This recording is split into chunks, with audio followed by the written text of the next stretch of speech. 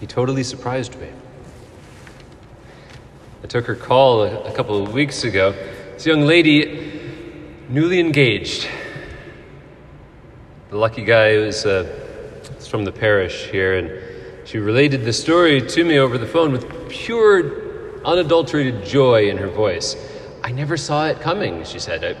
We just went out to eat, and then he got down on his knee. I still didn't see it coming. And then he pulled out a ring, and he asked me to marry him. He totally surprised me. Yes, he gave her a ring, but I propose they gave to all of us this beautiful image, this Christmas moment about what this day is really all about. Can I give you 5 reasons why? Maybe 5 golden rings if you're into that sort of thing. First of all, because it was the perfect time. Now, she said it was a surprise, I know, but it was the perfect time. And so it was with the first Christmas. Christ entered into the world at the perfect time. Have you ever noticed how the 3 worlds lined up perfectly to prepare the way?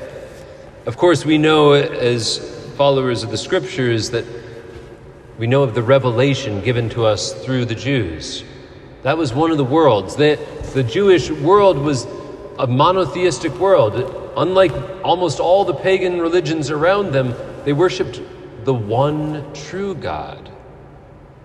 And so for centuries of preparation between Abraham, Isaac, and Jacob, Sarah, and Deborah, and Judith, through the Exodus with Moses, and through all the prophets of old, they learned, yes, that they were the chosen people, but first and foremost that they could be in a relationship with the Lord and God.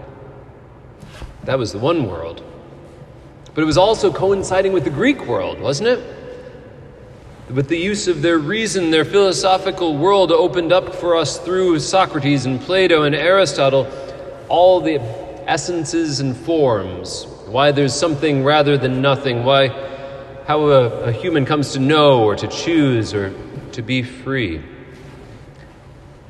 We needed that world for the early church to have the intellectual foundation to be able to articulate the reasonableness of revelation. So from the Jews we had revelation, from the Greeks the use of reason, and then that third world also lined up, which was the Roman world.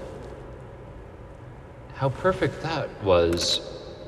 Not in some of their laws, the way unjustly they crucified the Lord on the cross, but their infrastructure that they gave to the world. Now, 2,000 years later, we can still see the ancient roads and aqueducts.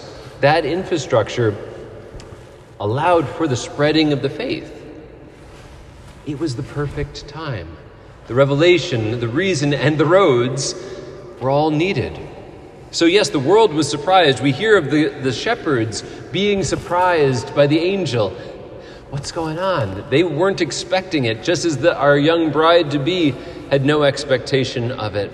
But that was the time, the perfect time.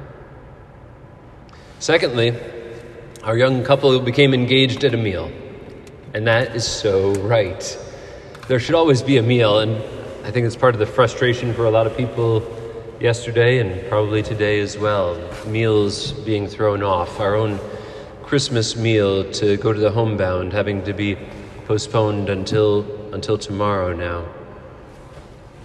Why is the meal so important? Yes, because we have to fill our bellies, but more so to fill our hearts. The Eucharistic meal, first and foremost for us as Catholics, the bread and wine being brought to the altar and becoming his very body and blood. But we see the meal even here on Christmas Day. Remember from last night's reading, we heard of Jesus being wrapped in swaddling clothes. That wasn't just to keep him warm, though we can appreciate that on a day like this.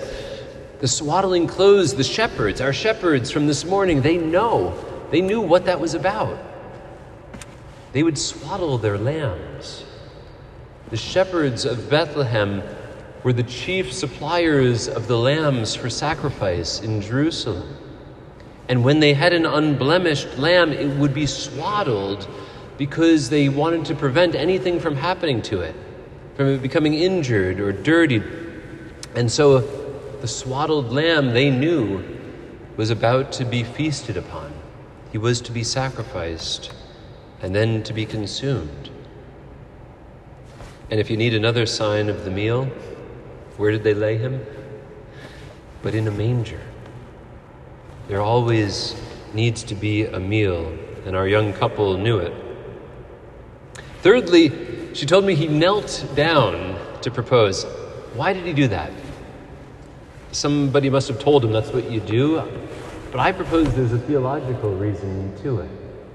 He was willing to make himself small. He's much taller than she is, but he was willing to become small, to become weak.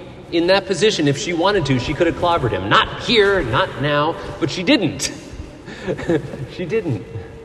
She said yes. And so it is that we, on this day when we will kneel to worship the God made man, we first acknowledge that he became small, became weak, became a babe that could be held in our arms. God became a baby. Fourthly, she couldn't help but share the news. That joy that she first shared with me, and then when I met with them to begin preparing for their wedding, it was unadulterated. That joy was just effervescent. And I'm sure that was the case with everyone she shared it with. In person, far more than the social media world, I'm sure. And so it was with the shepherds.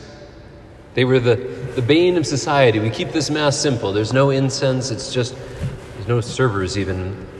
But the shepherds still, as simple as they were, they had to go out and share this good news. And then the fifth golden ring is the ring. He gave to her a ring, yes, a sign of commitment, yes, a sign of permanence, but also a sign of eternal love. The ring has no beginning or end. This is a strange Christmas for us all, of course, and with just, 15, 16 people in church today, can, as a pastor, be a little depressed and disappointed not to be able to connect with more people today. But I hope you learned what I did when I was in 6th grade. Sister Damien told it to us, so I know it's true. She said that Jesus would have done this if I was the only person in the world. That he would have done this. He would have been born among us. He would have died on the cross and rose again if you or I were the only person in the world. So for 15, 16, could there be any question of his love, eternal, never-ending? So that on this day, and please God throughout our lives, we can celebrate Christ's Mass with merry hearts, trusting that that love goes on forever.